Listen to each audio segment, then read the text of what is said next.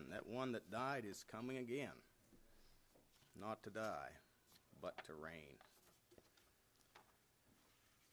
Prepare ye to meet the Lord. Romans chapter 1. Romans chapter 1, if you would please.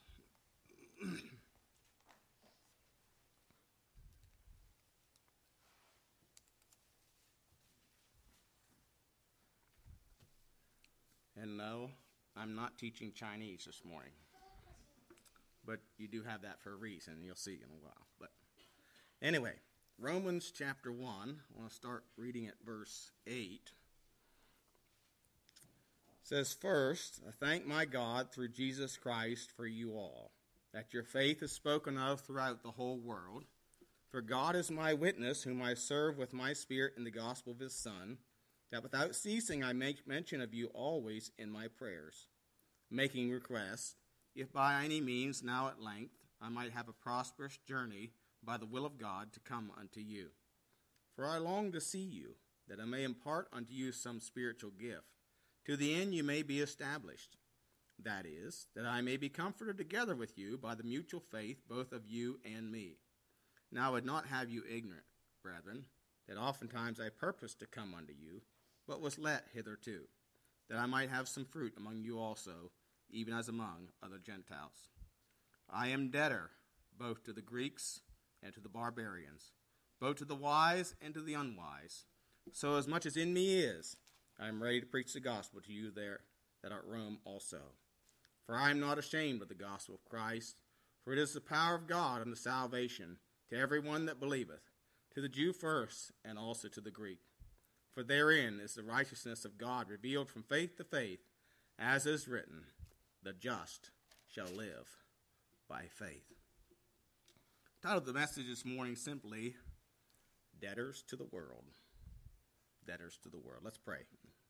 Heavenly Father, we do thank you again for the privilege and opportunity we have to open your precious word. Thank you, Father, for the music, and we sing praises in thy glorious name, and for the truth that we've sung even this morning that has encouraged and strengthened our hearts. We rejoice in that. Father, we pray now as we look into the Word of God that you'd encourage us and challenge us and strengthen us in our walk with you. Help us to realize our purpose as we live in this sojourn in this world here until you come for us. I pray that you give us strength, wisdom, and courage to be obedient. We pray in Jesus' name. Amen. Excuse me.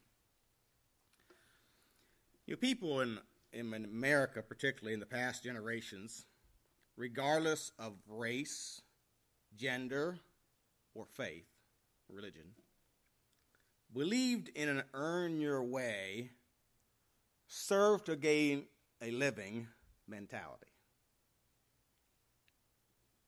Obstacles, hardships, unfair standards, even racial inequalities were not reason to adopt a victim mentality. They were simply seen as obstacles to be overcome. Burgess Owens has written a book, and I can't remember the whole title, but it's something about weenies, whiners, and wimps. And it's about how men, particularly black men, he's a black man, played professional football, was made the all-star team and all that. But anyway, it's about how black men have been made weenies, whiners, and wimps. And he talks about his father's generation that grew up and served in World War II, in the Korean War, and the racial inequalities that there were, yet they never saw themselves as victims, but simply saw those things as obstacles that they could overcome. He said when his father and his uncle, who all of them had college degrees, a couple of them from Ohio State University, after they had passed, they went through some of their belongings, and they found letter after letter of rejection from colleges simply because they were black. And they never mentioned it. They never talked about it. They never said how unfair it was. or they never mentioned that it was racism and all this stuff that we hear about today. And this attitude is not just amongst blacks. It has completely, no, I shouldn't, but it has permeated our society in every race in our society. A victim mentality. These in the past, these things are simply seen as obstacles. Of course, all that's changed, and it is affecting our churches. Young people are taught that schooling is unfair. Instead of admitting failure and working to solve your problem, it's the school. When they get to the workplace, the boss is unfair, and again, they are victims. Instead of being thankful for an opportunity to serve and make a living, they become angry, unable to keep a job, and after all, they are not wrong. They have not failed. They are victims. They think everyone owes them. They have rights and privileges, and they are entitled to those rights and privileges that former generations simply saw as opportunities to be earned.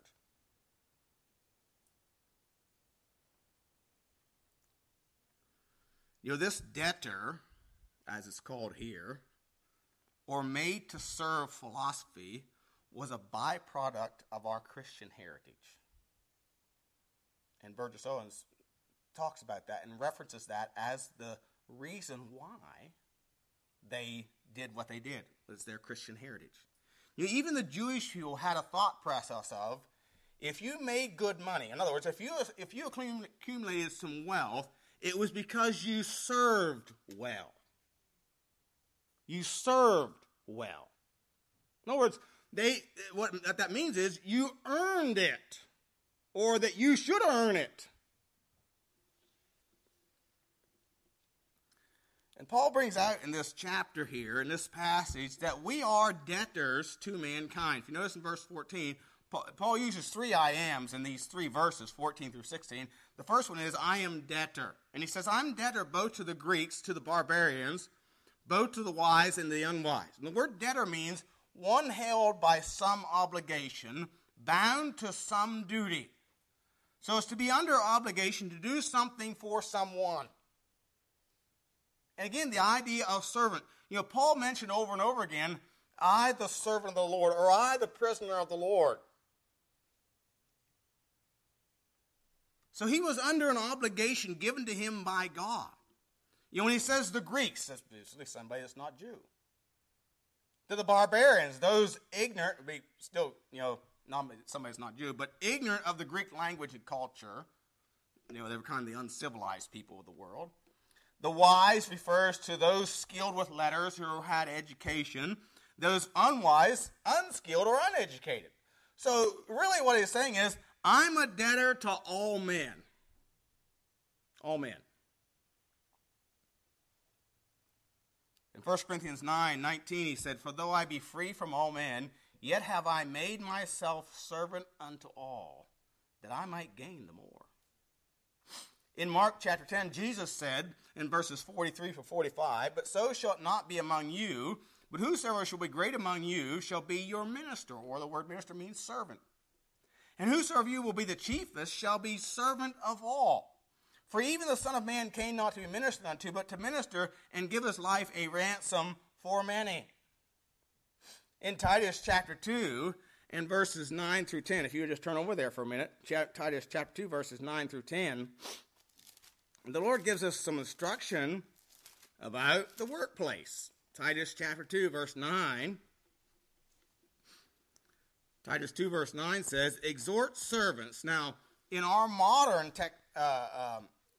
vernacular, we would say exhort employees. That's the idea here. Exhort employees to be obedient unto their own employers, master, and to please them well in all things, not answering again, not purloining, but showing all good fidelity, that they may adorn the doctrine of God our Savior in all things. The word purloining means to take for oneself, to withdraw covertly or secretly or deceitfully or undercover. So you're taking from the employer what doesn't belong to you. It could be stealing of time.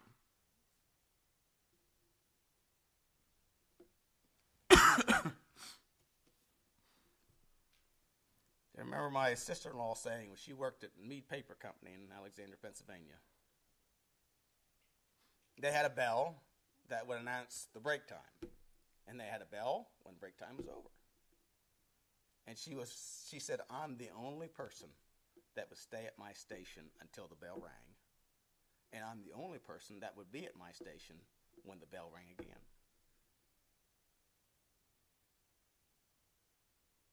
You know what that's stealing company time. This is common practice in America today. Not for warning. He says showing all good fidelity or faithfulness or one that can be relied on. You know, we as God's children should be known as reliable, trusted to do our job, to serve honestly, to do a job right as expected.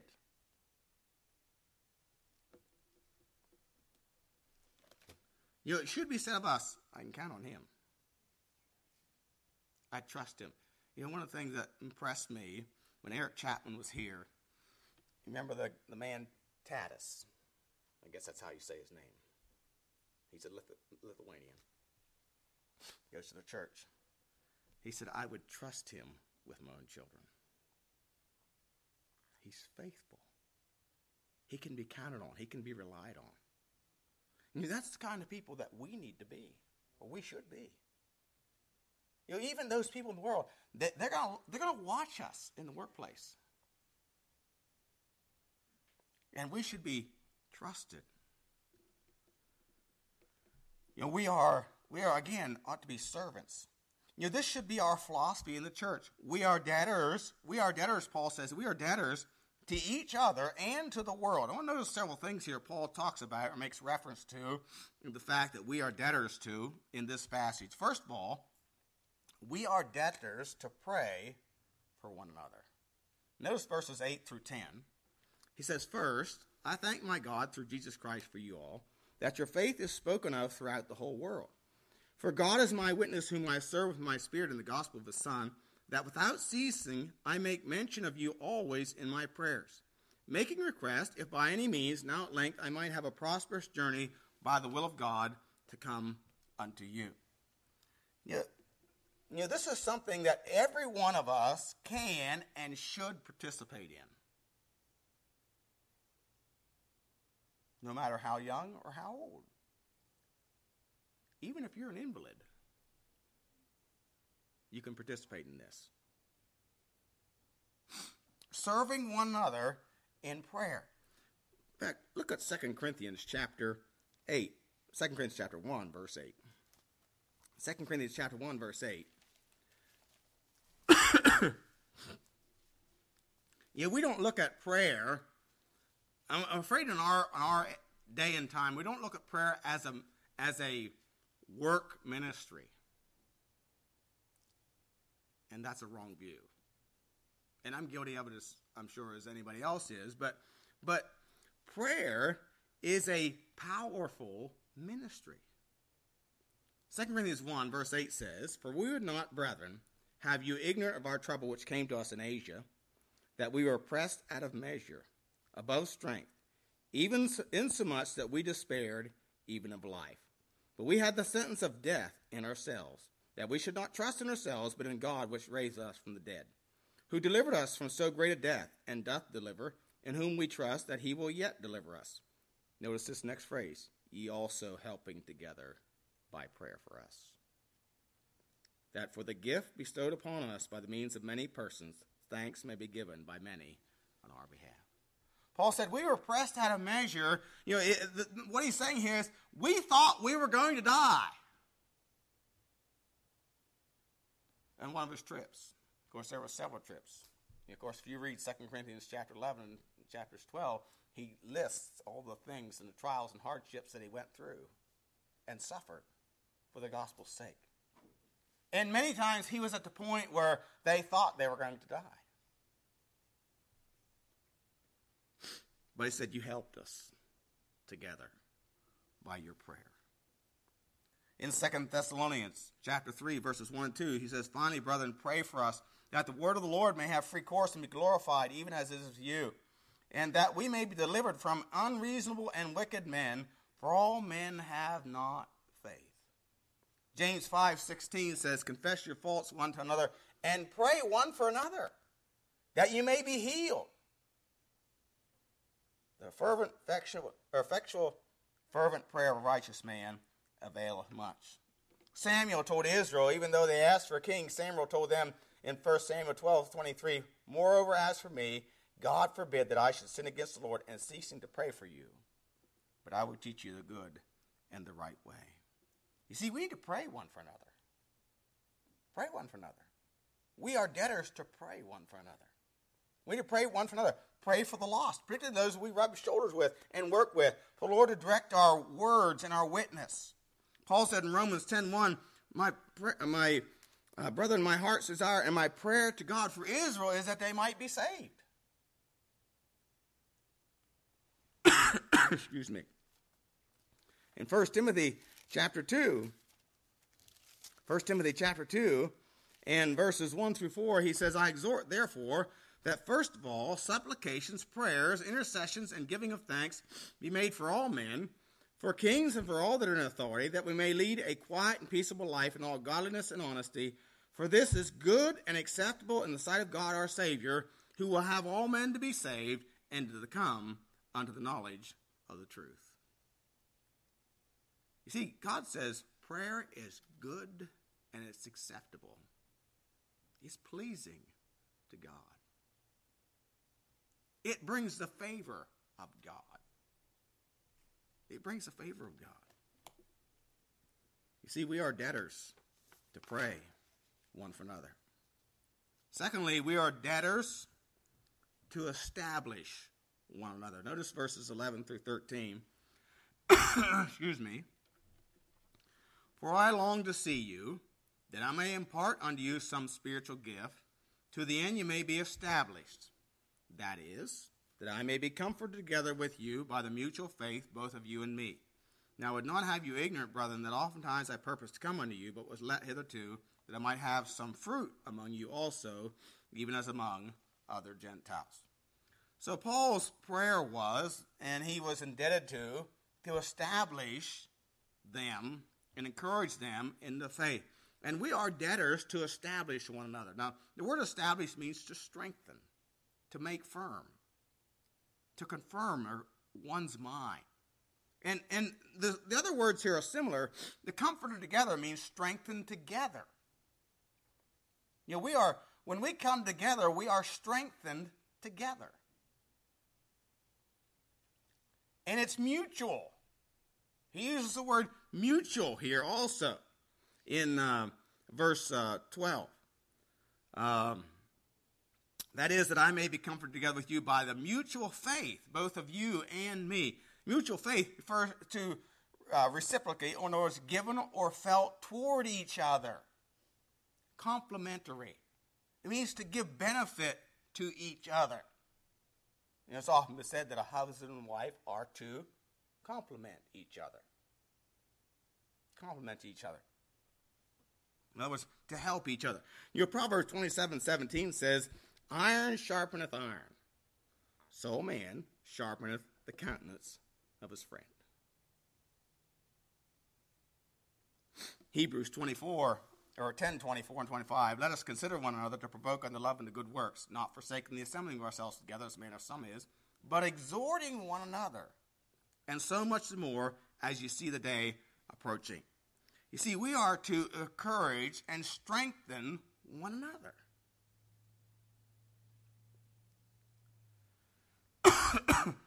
And we all, now you may say, what am I doing to do that? Your presence is an encouragement. Not just to me, but to other people.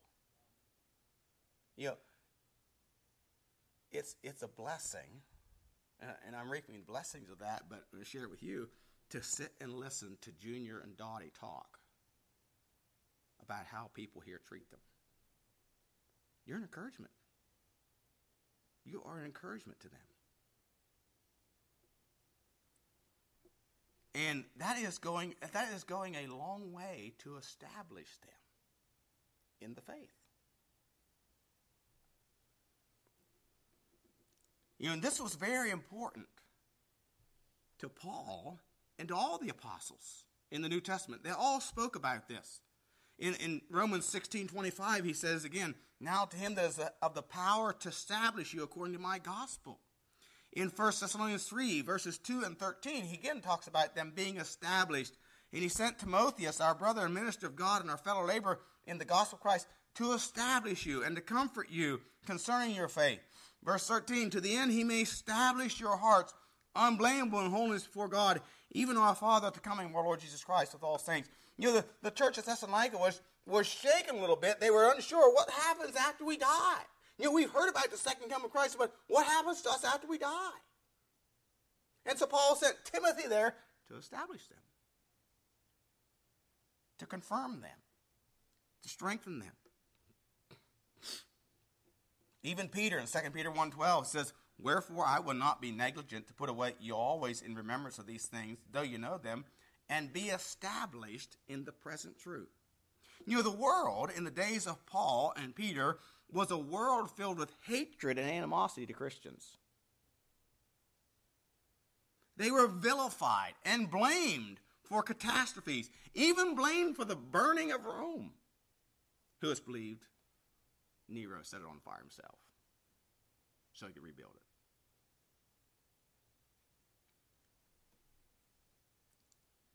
But I'm here to tell you, friend, our world has never been a friend to God's people. And it is vital that we be established in the faith. Not just what we believe, but why we believe it. But why? It's not wrong to ask, why? Why do we believe that? It's not wrong to investigate the Bible for truth.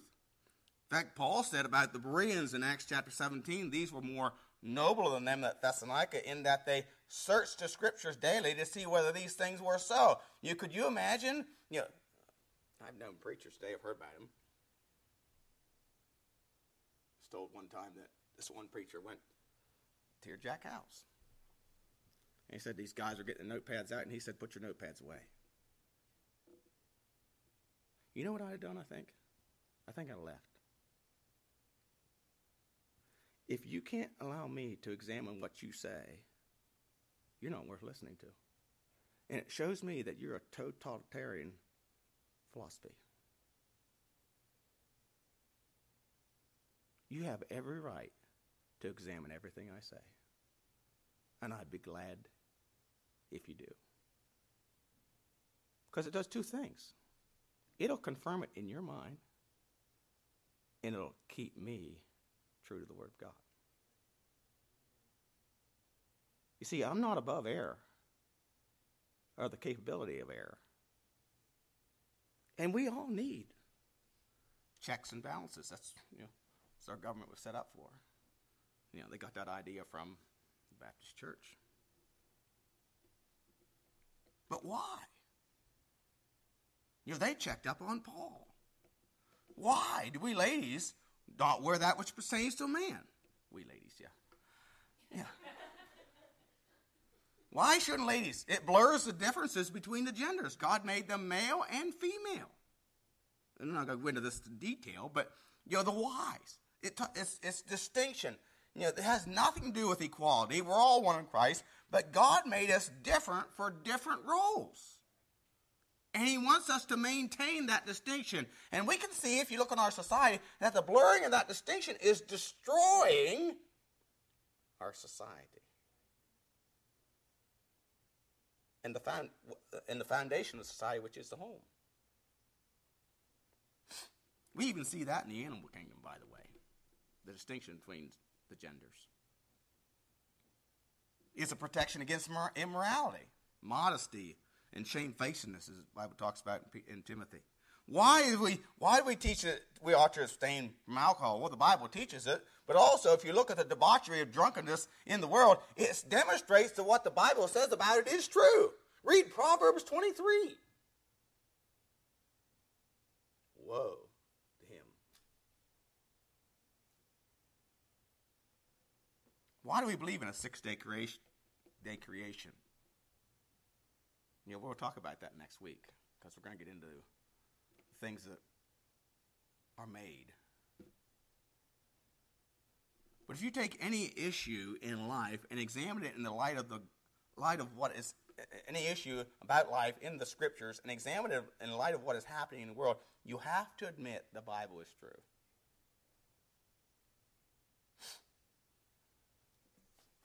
The flood. A lot of people in the world don't believe there was a worldwide flood. But you can go to almost every culture in the world today, and they'll give you, and it will show or demonstrate in some way that there was a worldwide flood. And what you have is just an example of that. In the Chinese language, the word for boat is, of course they've got characters, is a vessel of 8 people. Where did you get that idea from? Noah's Ark. Or the word flood. Is water total? What's total mean? It means the whole. In other words, we're talking about the whole world. Together, plus earth, and again, 8. Again, where did they get that from? And if you want to evidence this, you can go to, just Google it and ask about cultures, what they say about the flood, and it gives you a whole list, not just of China. And the things that are written or scribbled and engraved on caves and different places in these different countries, and all the evidence or the agreement that they say that lines up with the scriptures. Almost all of them talk about the whole, in other words, a worldwide flood. So what I'm saying is, we need to know what we believe and why we believe it. And we can search the scriptures and look at things in light of that in the world, and you'll have to admit the Bible's true. And we'll look more at this next week. But we are debtors to establish one another. Thirdly, we are debtors to preach the gospel to all. Notice verses 14 through 17 again. I am debtor both to the Greeks and to the barbarians, both to the wise and the unwise. So as much as in me is, I am ready to preach the gospel to you that are at Rome also. For I am not ashamed of the gospel of Christ, for it is the power of God unto salvation to every one that believeth, to the Jew first and also to the Greek. For therein is the righteousness of God revealed from faith to faith, as it is written, the just shall live by faith. See, we are debtors to preach the gospel to all. Paul said, I'm debtor both to the Greeks, the barbarians, to the wise, and to the unwise. And we come to the conclusion when he talked about that, when he made those descriptions, he was talking about everybody. To everyone. This is the greatest need that everyone in the world has today. The gospel. It is the power of God. That word power means power. The ability to, the gospel has the power or the ability to change and transform a life. Colossians 1:13 says, who hath delivered us from the power of darkness and hath translated us into the kingdom of his dear Son. In 1 Thessalonians 1, verses 5 and verse 9, we see an example of this power or this change. He says, for our gospel came unto you, not unto you in word only, but also in power and in the Holy Ghost and in much assurance, as you know what manner of men we were among you for your sake. So they gave, in giving the gospel, the power of God was demonstrated because they were persecuted in the giving of it. There was persecution broke out, and they had to flee to Berea from Thessalonica. So there was turmoil and a hardship in giving the gospel, and yet it went forth in spite of that. Then in verse 9 he says this, for they themselves show of us what manner of entering in we had unto you, how you turned to God from idols, to serve the living and true God. See, there was a change. There was a transformation of lives. These Thessalonians left their idolatrous temples. They're temples of immorality. They forsook them. And they turned to God. And formed a church. And assembled there to worship the living God.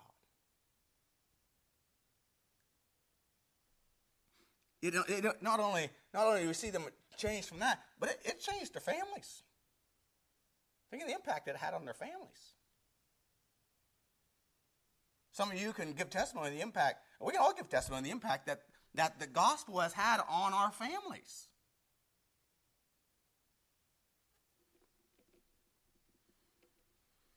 Chapter 2, verse 13 of 1 Thessalonians, again he says, "For this cause also thank we God without ceasing, because when we received the word of God which ye heard of us, ye received it not as the word of men, but as it is in truth, the word of God, which effectually worketh also in you that believe." It effectually worketh. Power to change. You see, the Christian life, or a life of faith, or receiving the gospel is more than a talk. It is a life characterized by righteousness. Notice, if you will, verses 16 and 17 again. "For I am not ashamed of the gospel of Christ, for it is the power of God unto salvation to everyone that believeth, to the Jew first and also to the Greek. For therein is the righteousness of God revealed from faith to faith, as it is written, the just shall live by faith." The word righteousness means, the righteousness God described, what God declares to be righteousness. It's a condition acceptable by God. You see, these people went from being unacceptable to God to accepted by God. And their lives were unacceptable by God, but now they are acceptable to God. It's to everyone that believeth. Of course, believeth means you put their trust or confidence in or depend on. It's not just, I know. See, we've got a world full of people around here that know. They know. But somehow it doesn't get to here and out here.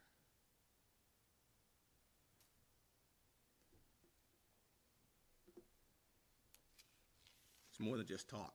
Faith has evidence. Think about it. Every person in Hebrews chapter 11 that's talked about, spoken of there, gave evidence of their faith. Righteousness was shown by the things that they did. Hebrews 11:1 starts out, "Now faith is the substance of things hoped for, the evidence of things not seen." The word substance means confidence or firm trust or assurance. The word evidence means a proof. A proof. That by which a thing is proved or tested. And again, we could talk about the stories about a World War flood, and we prove it. They're everywhere. It gives evidence that there was a flood, according to, that is in agreement with the flood of Noah's day, recorded in Genesis chapter 6 and 7. And righteousness of God is revealed or demonstrated through the power of the gospel. The power to transform a life, to make it new. If there's no change in the life, is there any faith?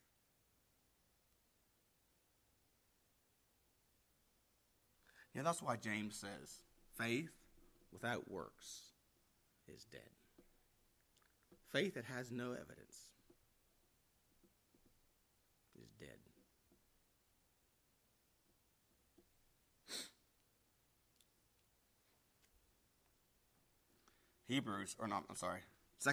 Corinthians, 2 Corinthians 5:17. "Therefore, if any man be in Christ, he is a new creature.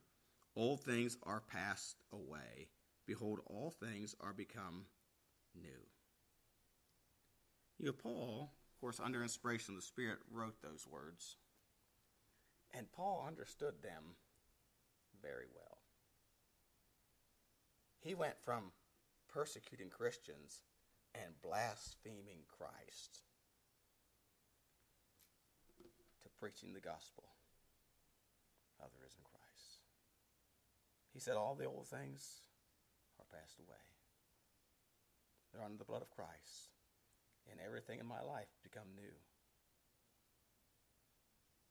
You know, I think the only thing that Paul took with him into this new life was his zeal. But he had a zeal now according to knowledge. In other words, it was governed by God and not by the Pharisees or himself.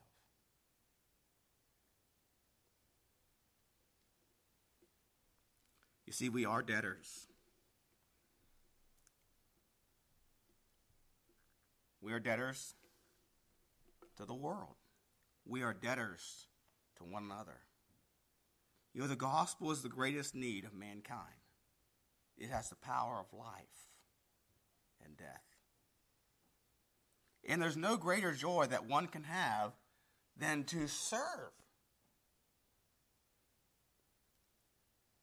You know, one of the things I've noticed, and if you watch any of the news, that the people with the victim mentality are not happy. They're always angry. There's no peace there. Back to Romans chapter 1, the end of the chapter describes them. But there is a Chinese proverb that goes like this. If you want happiness for an hour, take a nap. If you want happiness for a day, go fishing. If you want happiness for a year, inherit a fortune. If you want happiness for a lifetime, help somebody. In other words, serve. Be a debtor. Someone has said, quote, the sole meaning of life is to serve humanity, unquote. You know, Jesus said, he that is greatest among you, let him be servant of all. You know, we are debtors. We owe a debt to one another and to the world.